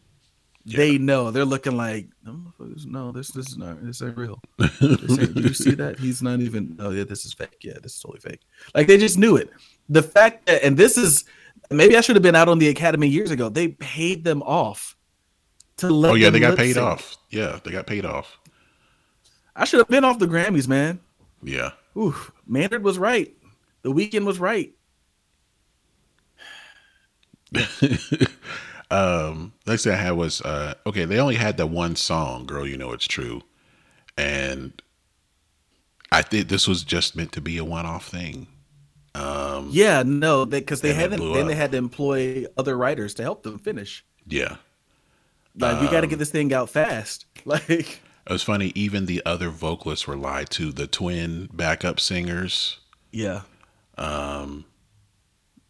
was like, well, they'll come in at night. They're gonna come in the evening. Oh, okay. All right. So, the Diane Warren didn't seem to know. But it was like, how could she? Yeah. She probably never even met Frank Farian. It was just like, Clive's like, hey, you got a song? Yeah, I have a song. All right, we're going to give it to them. Oh, okay. Yeah. The end. I definitely think this shows, this and the German version of the album really kind of showed how small or how large the world was back then. Like the fact that like nowadays, I don't think that flies. But back then it's like, I'm in America, you're in Germany. I got it. Like, at that point, they're like, we're sending them the songs. You got to mail those songs. Yeah. Like, who is, if he's doing all the work at his studio in Germany, who's flying from Los Angeles to Germany just to check in on things? No one. Nobody. Especially if I'm Arista, I'm your American distributor. I don't distribute anything in Germany. I'm not going over there. So it's like Frank is like, yeah, no. So then Frank is trying to keep it an even here. smaller operation. Yeah. To where there's no one else in the room. Yeah. Yeah. It's limiting all of that. I'm surprised it make them sign NDAs, honestly. Like Charles Shaw and the two female backup singers and the other guy. What was his name? Was it something Powell? Yeah. I forgot. Charles, was it not Charles Powell? I can't remember. But yeah, John Powell, I think. But I'm surprised they make them sign NDAs. Like, I would have taken legal action. Not saying that Charles, because I don't think it was Charles that spoke. He said it was like his like a manager or something that said something. Yeah. Oh yeah. Like with Charles Shaw. Yeah, his manager said we're going to do these interviews. Yeah. Running. Yeah. So on the German version, they told us already. Yeah, it was out there on the liner notes. That's I'm telling you, that's Frank flying too close to the sun. They're like, you gonna put Robin Fab on there? Nah. Yeah, it's in English. Those German teenagers can't but read they're that. gonna know that they didn't sing. Yeah, but also we're not lying to them. Which makes me wonder if the German record company had like rules or something. They're like, yeah, we can't do this. Like, it's obvious they're not singing. We're not putting their names on there. We're not liable. You do whatever you want in the States. You're not doing it here in Germany. You're not doing it here, Frank. We know the gig. We know what you did with Boney M. So yeah, I would like to know, because they never really went into depth about that either. Of course, Frank was not interviewed for this, and I don't think they talked to any of the German record execs. So I'm very curious as to why they did it that way. Yeah.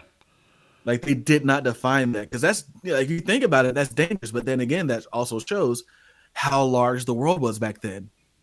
They might have been lying, but those Arista execs said they didn't know that. They didn't know that they were not on the liner notes.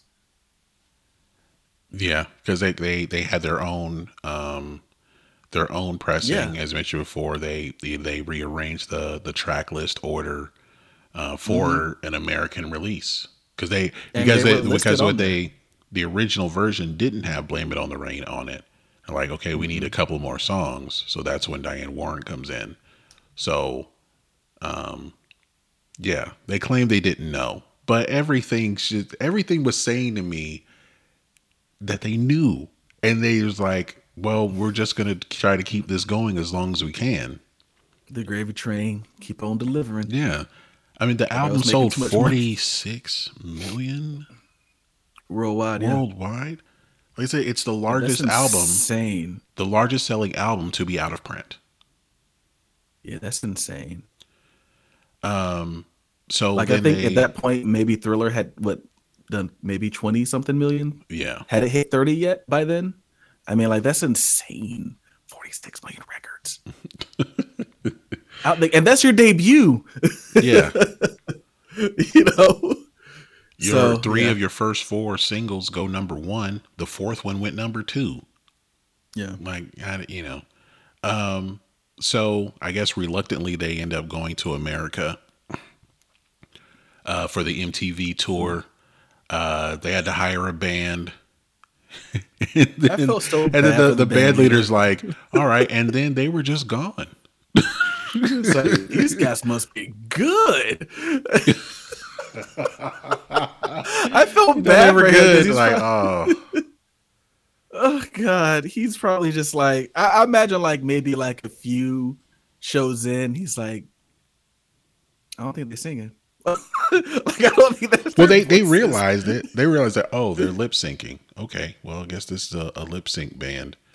Because I don't think it wasn't a big deal. Okay, they're not singing live, but no one's thinking they didn't sing at all. They're just thinking, like they don't sing probably live. Figured it out. I think the band leader, he probably, like, the first time he goes over and introduces himself and he hears them talk, he's just like, you didn't sing on this, did you? Like, I feel like he just realized, like, from the jump, he probably kept his mouth shut. Say, this gig pays well. We're just gonna keep on trucking, man. Keep on trucking. So yeah, then the tape skipped. Whew. I hadn't seen that clip in a while. Didn't realize it happened on my birthday. And I also didn't realize that they were booing them. I think there's some. So I think Behind the Music sanitized some things because they made it sound like a big deal in the moment, but then after that, they're like, "Yeah, no one really seemed to notice." But then we hear a phone call where Arista they're scared. Yeah, they're like, "This could be this is over. This could be done." You know, so like I thought that like it happened. No one seemed to care, and they just went back out. But fans were booing them when they ran off the stage. It was insane. Yeah. And the band's like, "Oh, we got to keep playing. We got to keep playing." Yeah, that's VH1 heavily sanitized that whole thing. Yeah, but yeah, that's what VH1 does. So, yeah. So this just became like more of a wide open secret type of thing. That's what where everybody knows David Letterman's got jokes. Arsenio Hall has jokes. Living Color has jokes. Sinbad had jokes. So all these people had jokes about it, but it just wasn't confirmed. But it was just some like, I think just everyone knew there's something off with these guys, something inauthentic about all of this. So, but as it was mentioned a little later, that majority of their audience was white. Mm-hmm. So even like, I don't know if it was just, black people know what's going on, or this is not, they're rapping, but that is not good rapping for us. I'm gonna turn on my DJ Jazzy Jeff. Boy band rapping. That's what that was, boy band rapping. Which wasn't a thing at the time. I think only like the dude from New Kids on the Block. Yeah, no, he's the originator. Yeah. I wrote here, Frank was Die with a Lie. Like, he just, no matter what, he was not, like, it comes out, that's totally false. He was going down with the shit no matter what. Deny everything. Deny. And I wrote here that Ingrid reminds me of, I want to make sure I said, Ghislaine Maxwell. Like, she just handled all the bad stuff. Same thing. All the bad stuff. And on top of that, this is definitely much lower stakes. Definitely. For sure. Don't want to get that mistaken. Yeah. But she handled a lot of his dirty work. And I'm pretty certain she was probably having an affair with Rob. I thought she was being a mother figure because he grew up an orphan. I know, I get that, but like, I don't know, because she was like, we had a love for each other, but it wasn't sex. But I didn't believe her when she said it. Like, I was like, oh, okay. They might have once. I could see it. But they definitely had something going on. I don't know. But yeah, she definitely, I got that impression. Like, because it sounds like she kind of handled them a lot more than he did. Yeah. Gave them their name, kind of babysat them in certain times, and genuinely really kind of seemed to like them. Yeah. So yeah, probably more than Frank, but Frank only saw dollar signs, basically. So I had Charles Shaw, rightfully bitter. Yeah. And they gaslit the hell out of him. Yeah. Clive Davis knew. He knew the whole time.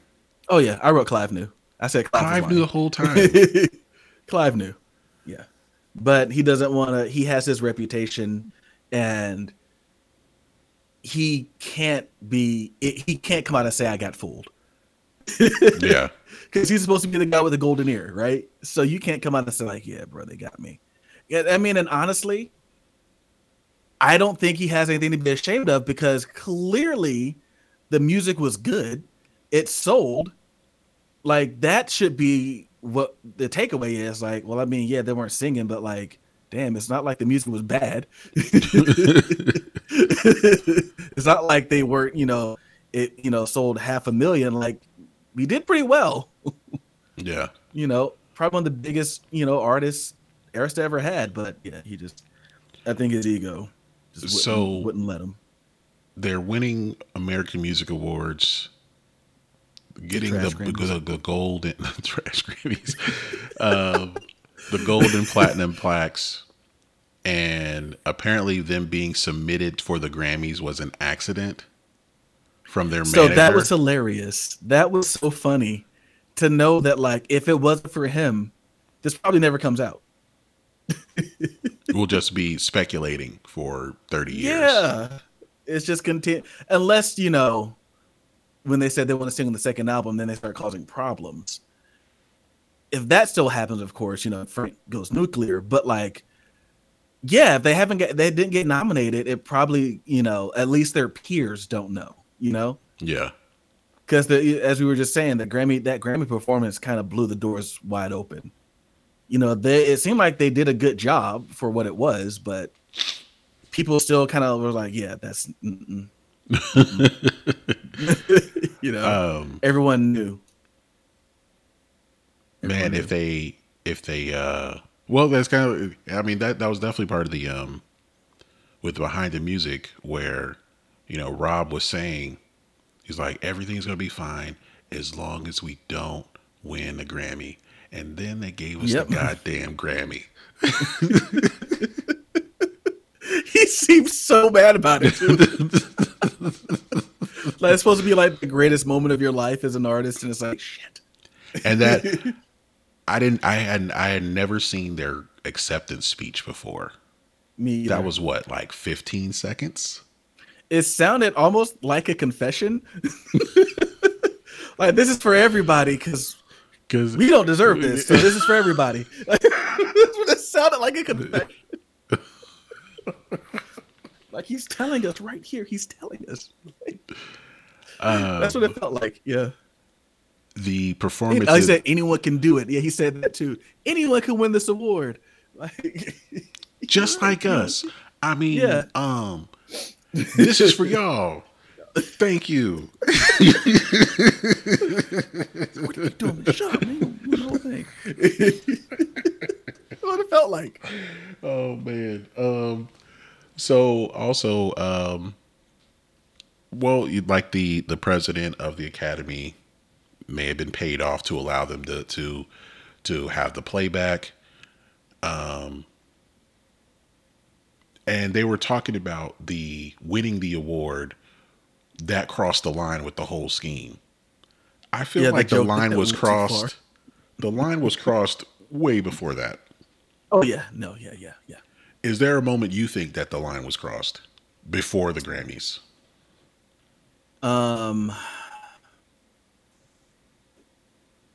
mean, the whole idea, because to me, I'm totally okay with all of this. And I need to go back and listen to that first episode we did to see if my opinion has changed here. Because all pop music is about image. And like they said, no laws were broken. So I don't know if I ever feel like a line was ever crossed. Like, did we enjoy the music? Did they put on a good show? Then what's the problem? I think the problem came when, and I guess technically the line would be the Grammys is like, this was cute until you beat De La Soul, until you beat, shout out to the Indigo Girls, until you beat the Indigo Girls, until you started, until you started beating people who were actually making real music. You did something you weren't supposed to do. And that's the problem. Although the Academy votes on this, so I guess it's kind of their fault too. But like, it makes me think of the movie Cheaters, where it's the Steinmetz cheating scandal. Steinmetz was like this underprivileged Chicago public school, and Whitney Young, which is where I think Michelle Obama went, was like the perennial school that always won. Oh, like the wasn't it like academic decathlon. Yeah, thing? and Yeah. they always win. And the one year that Steins wins, they say that they cheated.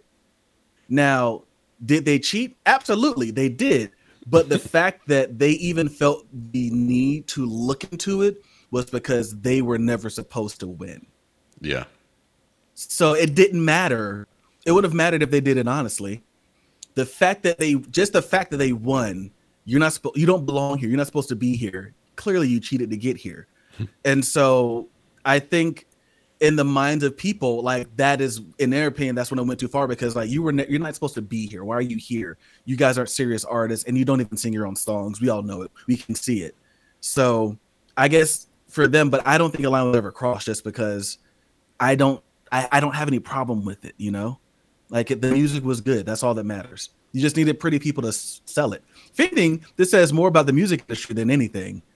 Yeah. The fact that, like, if those people, the people who sung on the original songs, came out looking the way they did, i.e. Christopher Cross, they don't sell. So, yeah. After the Grammys, the after party was Oh, that was funny. it's kind of like they had like the biggest sin you could have at the time, as in music. The biggest sin you could do was say you're bigger than the Beatles, but it was kind of like compounded on itself, because first they big time Paul McCartney. Yeah, they laid him. Like, whoa, who are you? And then they say, oh, we're bigger than the Beatles. Okay, yeah, you just about done. Yeah, pump the brakes, kid. And this whole time, but the thing that was funny, like during this whole time with like dealing with the Grammys, the touring and all that, Frank's already got the next album done. He Which had the is next insane. album done. Which is insane. Like, he just, like, like, for all of his faults, he had a good ear, he was smart, and he was talented, and he worked hard, it seemed. Like, there's no rest for Frank Farian. We all are out here pretending to be pop stars. I'm in this lab with a pen and a pad trying to get this next album off. Let's go. You know? Yeah. So he had the next album done, and then they're like, we want to sing, and then Clive and the other Airster execs are like, these guys want to sing on the next album, and Clive's like, nah, we can't do it. And then they tried to blackmail Frank, and what did he say when they signed that contract? Don't fuck with me. Don't fuck with me. He proved it. And that's what I was referring to earlier in this episode. He showed it. He was like, I will go. You think I can't find 2 more black guys to sing my songs? Just watch me. And Ben, that's exactly what he did. He found 2 more black people. Like, he named went it The Real Milli nuclear. Vanilli, and put out that second album that was already done. Yeah. Like, he basically went on there as like, yeah, I've been lying this whole time. I did it. They helped me. And here's the real people who did it. And yeah, it's like that's the, I don't. Diabolical. Frank is Absolutely. diabolical, man. Absolutely. Like, it was worse than I thought. It was worse than I remember. Yeah, it was like, pretty bad. Wow. And he just said it like so matter of fact. Yeah. Like, it's like, yeah, I did it. What? Yeah, they didn't sing, and I wanted to find 2 good-looking people for this music. Any questions? They couldn't. Yeah. Yeah. Anything. I While think on that's the all other side, Rob and Fav's press conference was chaos. Yeah. I hadn't seen some of that footage before. Yeah, it was pretty rough. It was, and honestly, and this is also kind of where Frank Farian's genius comes in. His press conference looked extremely controlled. Right. Like, he called it. He probably only invited people who would ask softball questions, if any questions at all. It was dun, we're out. Whereas it looked like, was that a Grammys press conference that Rob and Fab were at? Probably no, had that no was control. That was right after the Grammys made their decision To give, okay, yeah.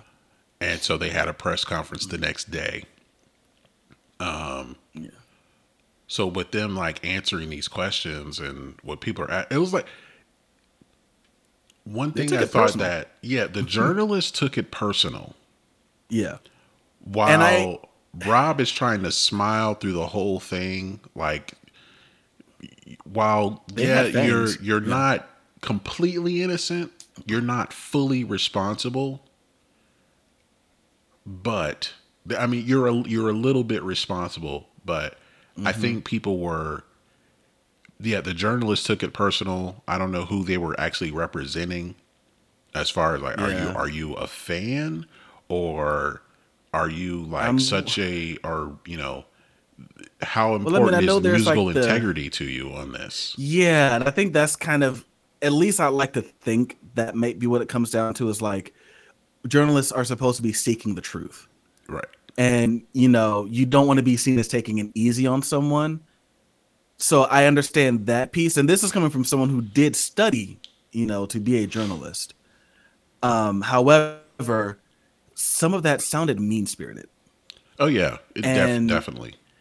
And I still think, like, the press, and I mean, their fault or not their fault, Frank Farian was kind of let off the hook.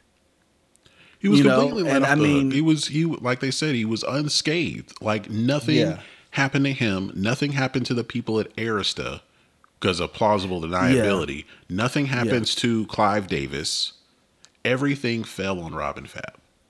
And my thing is, who let them do that press conference? Because I also wrote, where was your manager? You to do one.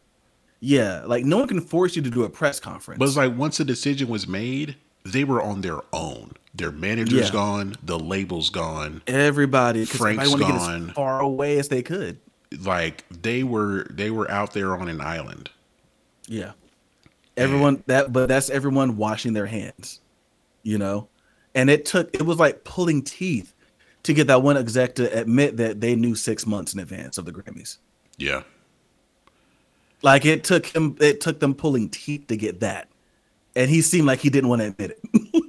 Like they just abandoned them. Like I was like, my guy created a monster, then got mad when they stomped on a building.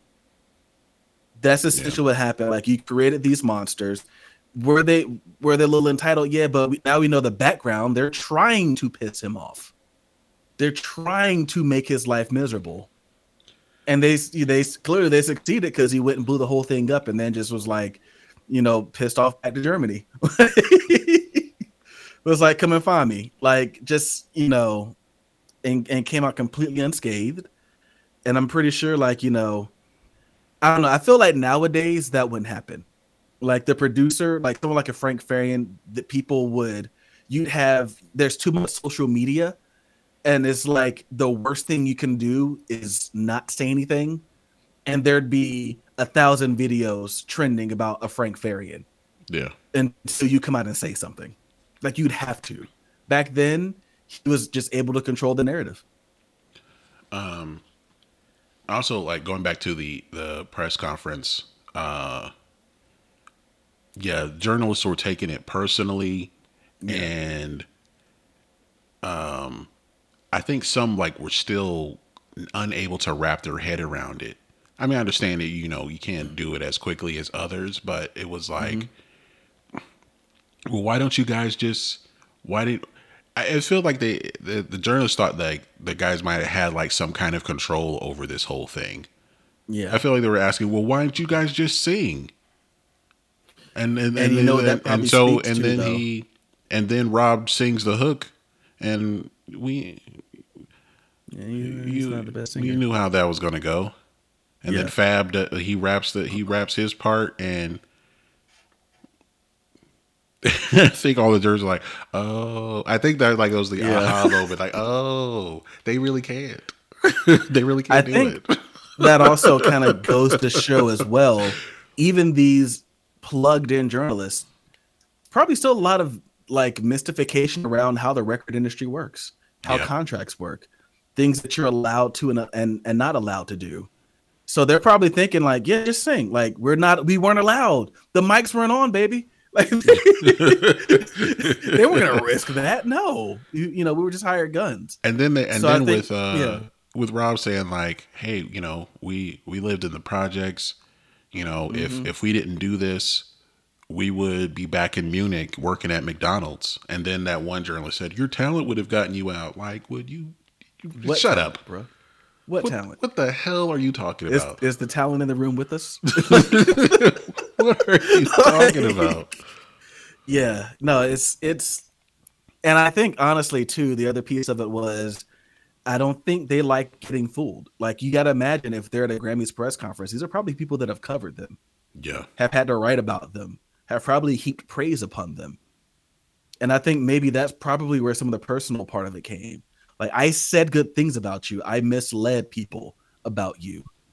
Now that I was also misled, so now I'm mad. Yeah. Yeah. So, but like, they were in between a rock and a hard place, Yeah, you got to read your contracts, and I don't know who was telling the truth. Like I said, somewhere between, but still, like, it sounds like they weren't getting out of it. And like, knowing what we know about Frank Farian now, they might have signed a 7-album deal. There were provisions in there to keep them in check. Yeah, I'm sure there were.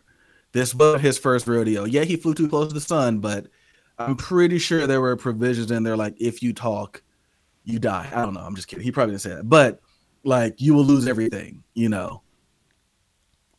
was clearly willing to blow it all up himself. And you're like, this ain't working. All right, let's go. But I think he knew the risk. Yeah. Or there was really no risk for him. No. It was like, yeah, I'll blow it up. I'll just do it again. Yep. Somebody else. Mm-hmm. Yeah, because he technically did it again immediately. Yeah. It's almost kind of like he just had them on speed dial. Like, all right, so this didn't work. Let's actually get American people this time. That'll be more believable. And nothing really changed. Like, they were almost dressed the same. Yeah, had dreads. And it annoyed the two female backup singers. They're like, they weren't there from the beginning. It was us. He's like, and that was the funniest part. He told us, I can't use you. You're not black. You're not black.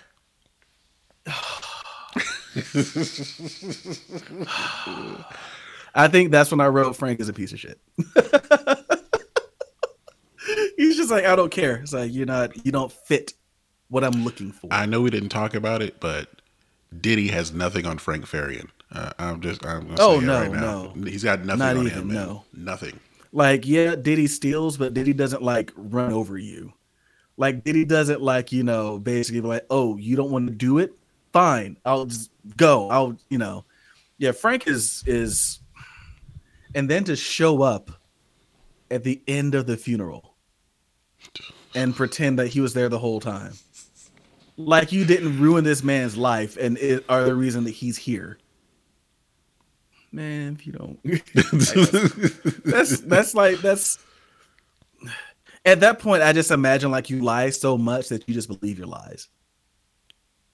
You just believe it. You just say it and you believe it. It's like a magical power or something. One thing that was funny to me is that, like you said, where like people were like misled. The lawsuits were ridiculous. Hilarious. Like, I listened to the album and I just imagined it was them singing. And so it's not. Therefore, you got fooled just like everyone else. Yeah, get in line. You want your refund for the CD? It's not how this works, Toots. And you probably you didn't have the foresight to realize this album could be worth something one day. These guys didn't sing on it. And I have it. I have a physical copy. Instead, y'all were steamrolling them. Which makes no sense. Who buys albums to steamroll them? I don't understand that. Don't understand it. Sale's a sale. The Rob and Fab project. Just didn't work, man. I understand what the dude was saying. I think he was their producer and engineer. Like, based on curiosity, they could sell 1 million copies. Like,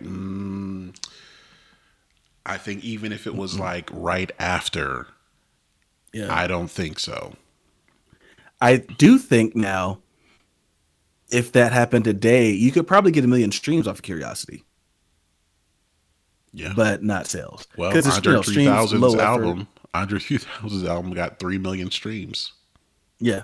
You could get it nowadays off of Curiosity, but back then, I have to take myself to the store, probably spend upwards of $20.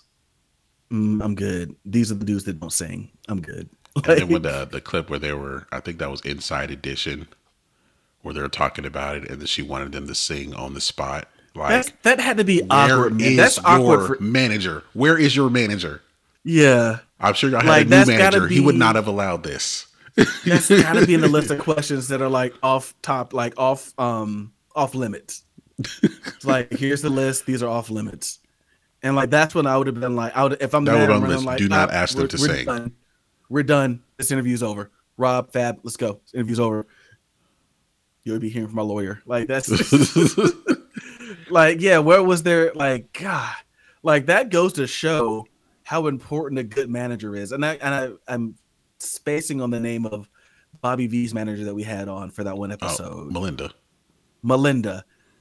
You know, I know she talked about what she does and the difference in like, you know, your regular manager and tour manager and stuff like that. But like that just kind of goes to show how valuable good management is. Like a good manager is not letting that happen. But no one cared, you know? I mean, hell, they even said like the agency they were with, they gave him like a rookie. Never been a manager before.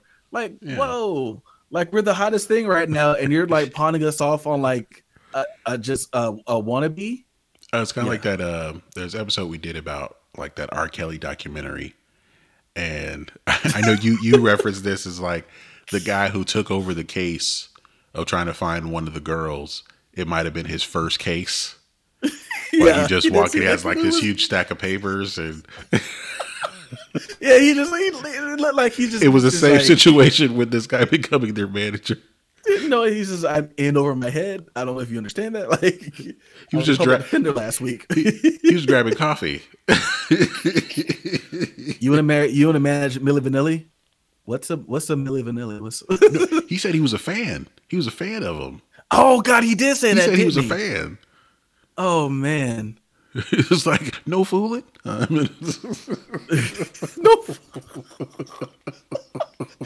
Oh God, he's like a little starstruck. I won't lie. I forgot he did say that. Oh, and that's man. the best he could do for them. But like when with that press conference, he was gone. No wonder he sent them in for the Grammys. He's just like, I think they deserve everything. They should get everything. His fandom ruined everything.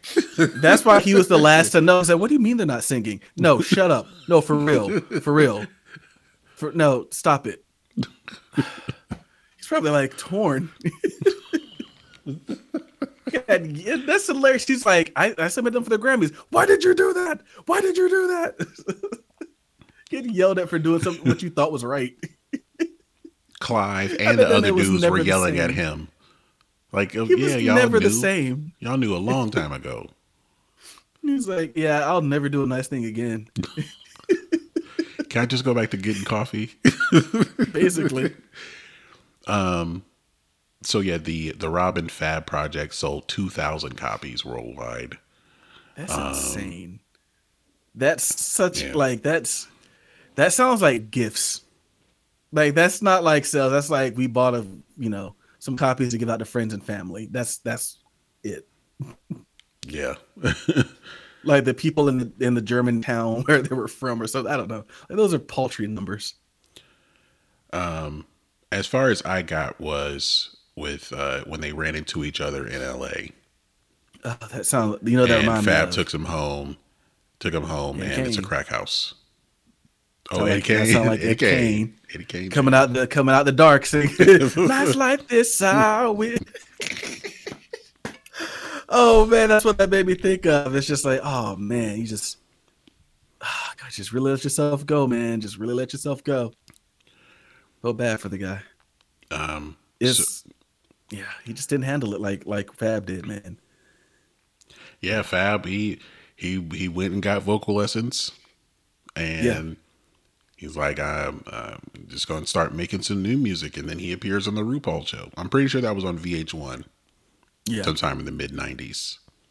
What kills me, though, is like, and they didn't go in depth there, and this is something I wish I would know about.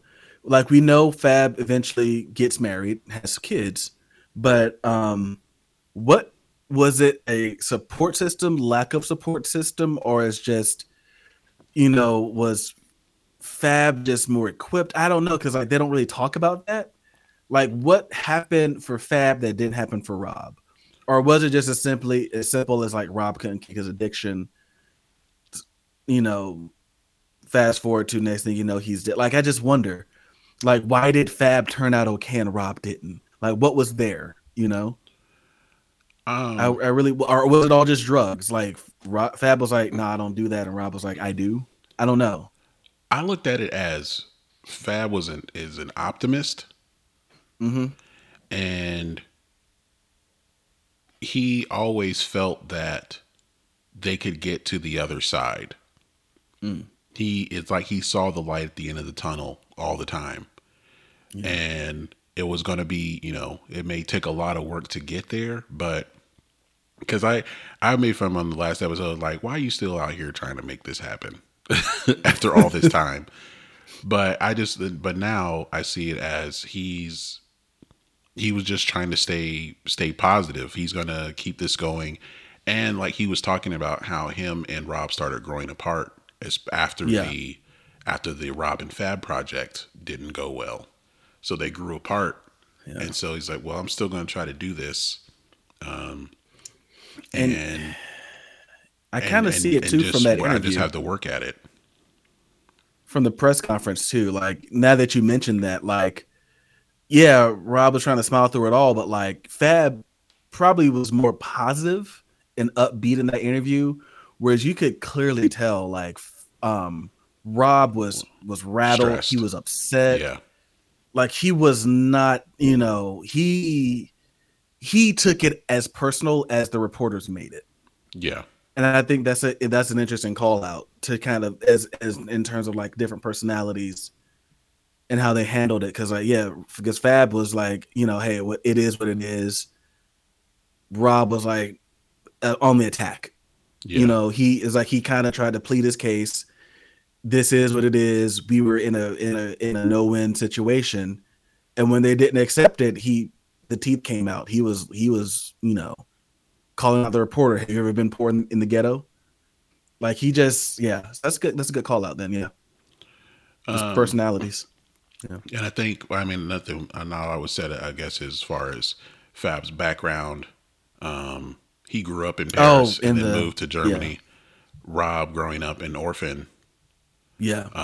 So maybe it was literally like no support system was there. There was no one he could trust.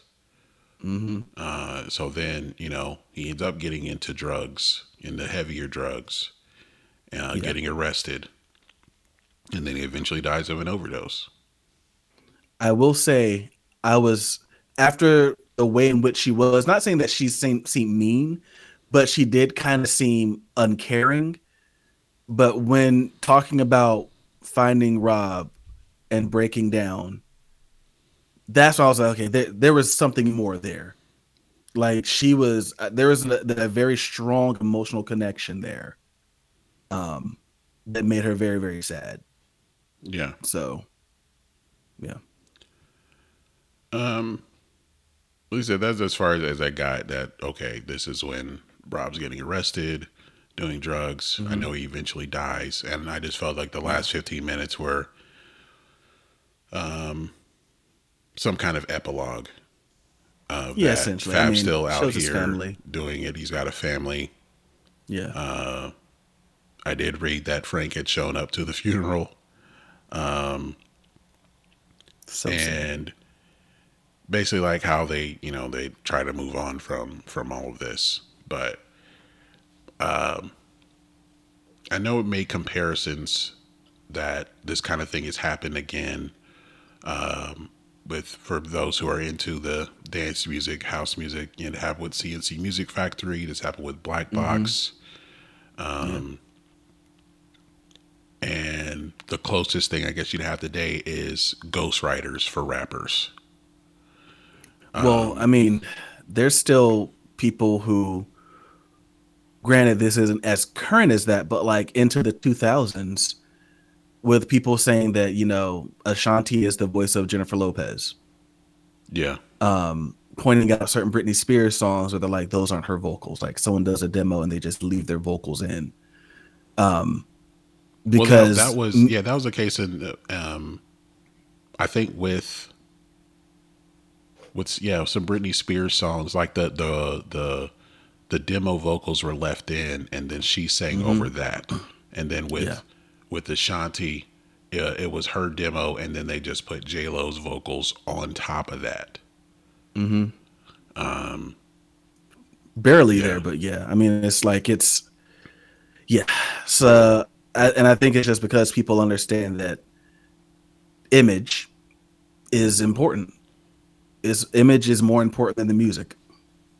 I think today people think that they're smarter music fans and they can see past that. But no, image is absolutely more important than the music. And that's just how it is, unfortunately.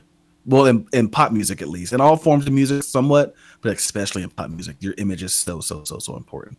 And like you said, that's why people have these armies of people behind them, just trying to make sure that they sound their best, look their best, all these things. Yeah. The image is more important than ever right now. And I think people just have more access to it. And now this gets sussed out very quick if this happened today. Yeah.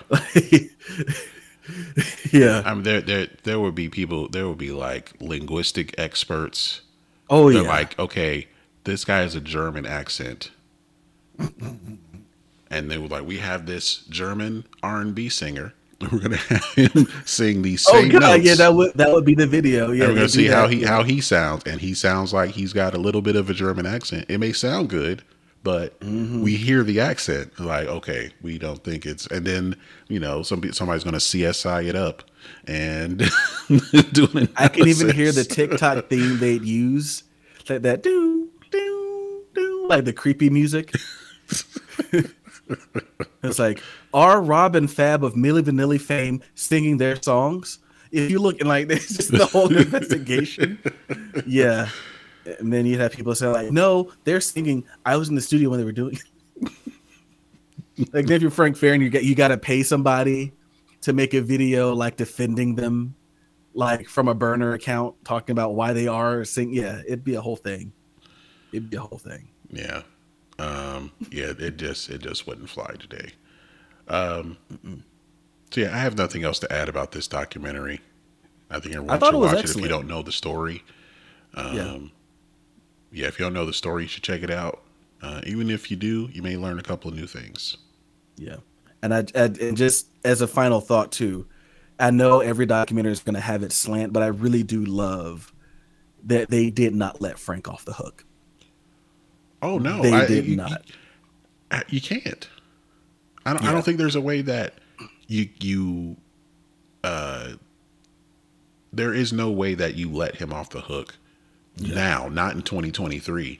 Back then, I think it just kind of happened that way because it wasn't like he was giving a bunch of interviews about it. Yeah, he was in control of that narrative. And he just kind of went back to what he was already doing. He just kind of went back to work while they're the ones getting the attention. And like you said, people don't understand how the music industry works, where Rob and Fab are getting sued for what happened, where they clearly had no control over anything that was going on. Yeah. It was, but I'm glad they did not let him off the hook and rightly called him out for his, essentially what is his exploitation of black artists. Basically uses them up, spits them out when he's done with them. Yeah. Yeah. And we'll like basically crap on them when he's done with them. So I like that. All right. Well, that'll do it for our discussion on the Milli Vanilli documentary, simply called Milli Vanilli. So you can find it on Paramount Plus. If you have Amazon Prime with the Paramount Plus add-on, it's on there. And yeah, I think you'll enjoy it. So we'll get to my earworm of the week. I found this playlist on Spotify called Yacht Rock Revival. Yeah, okay. So it's songs that kind of remind you of that era, but they're from this century. Okay. And there's this song that I liked by a duo, I think, called Young Gun Silver Fox. It looked like a guy in his 20s or 30s, and the other guy has long gray hair. Looks to be an older gentleman. And they have a song called Tip of the Flame that I really like. And we're going to play it right now. This is Tip of the Flame by Young Gun Silver Fox. And we'll be right back.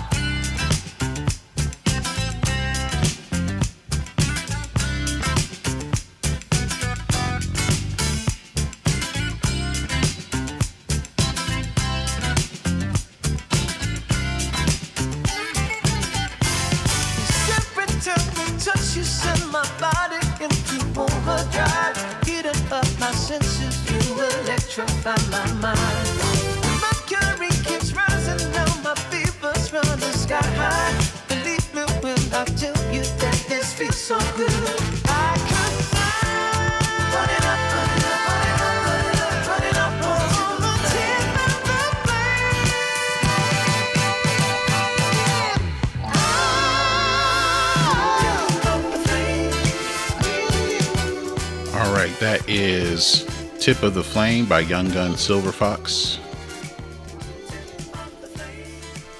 And is from their album Ticket to Shangri-La. That's really good. So yeah, you can find that on our BTTYHT Earworms of the Week playlist on Spotify. And if you want, check out the Yacht Rock Revival playlist.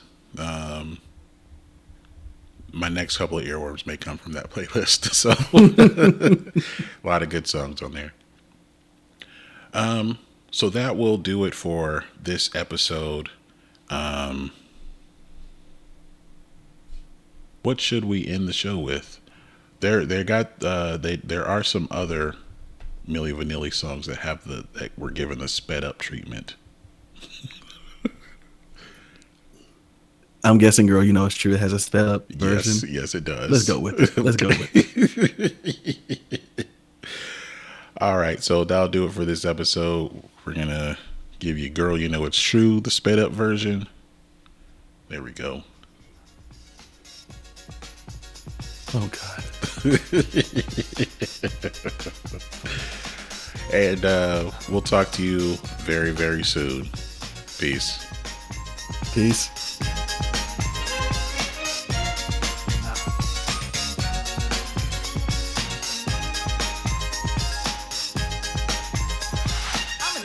Girl, 'cause you're on my mind. You're the one I think about most every time. And when you crack a smile and everything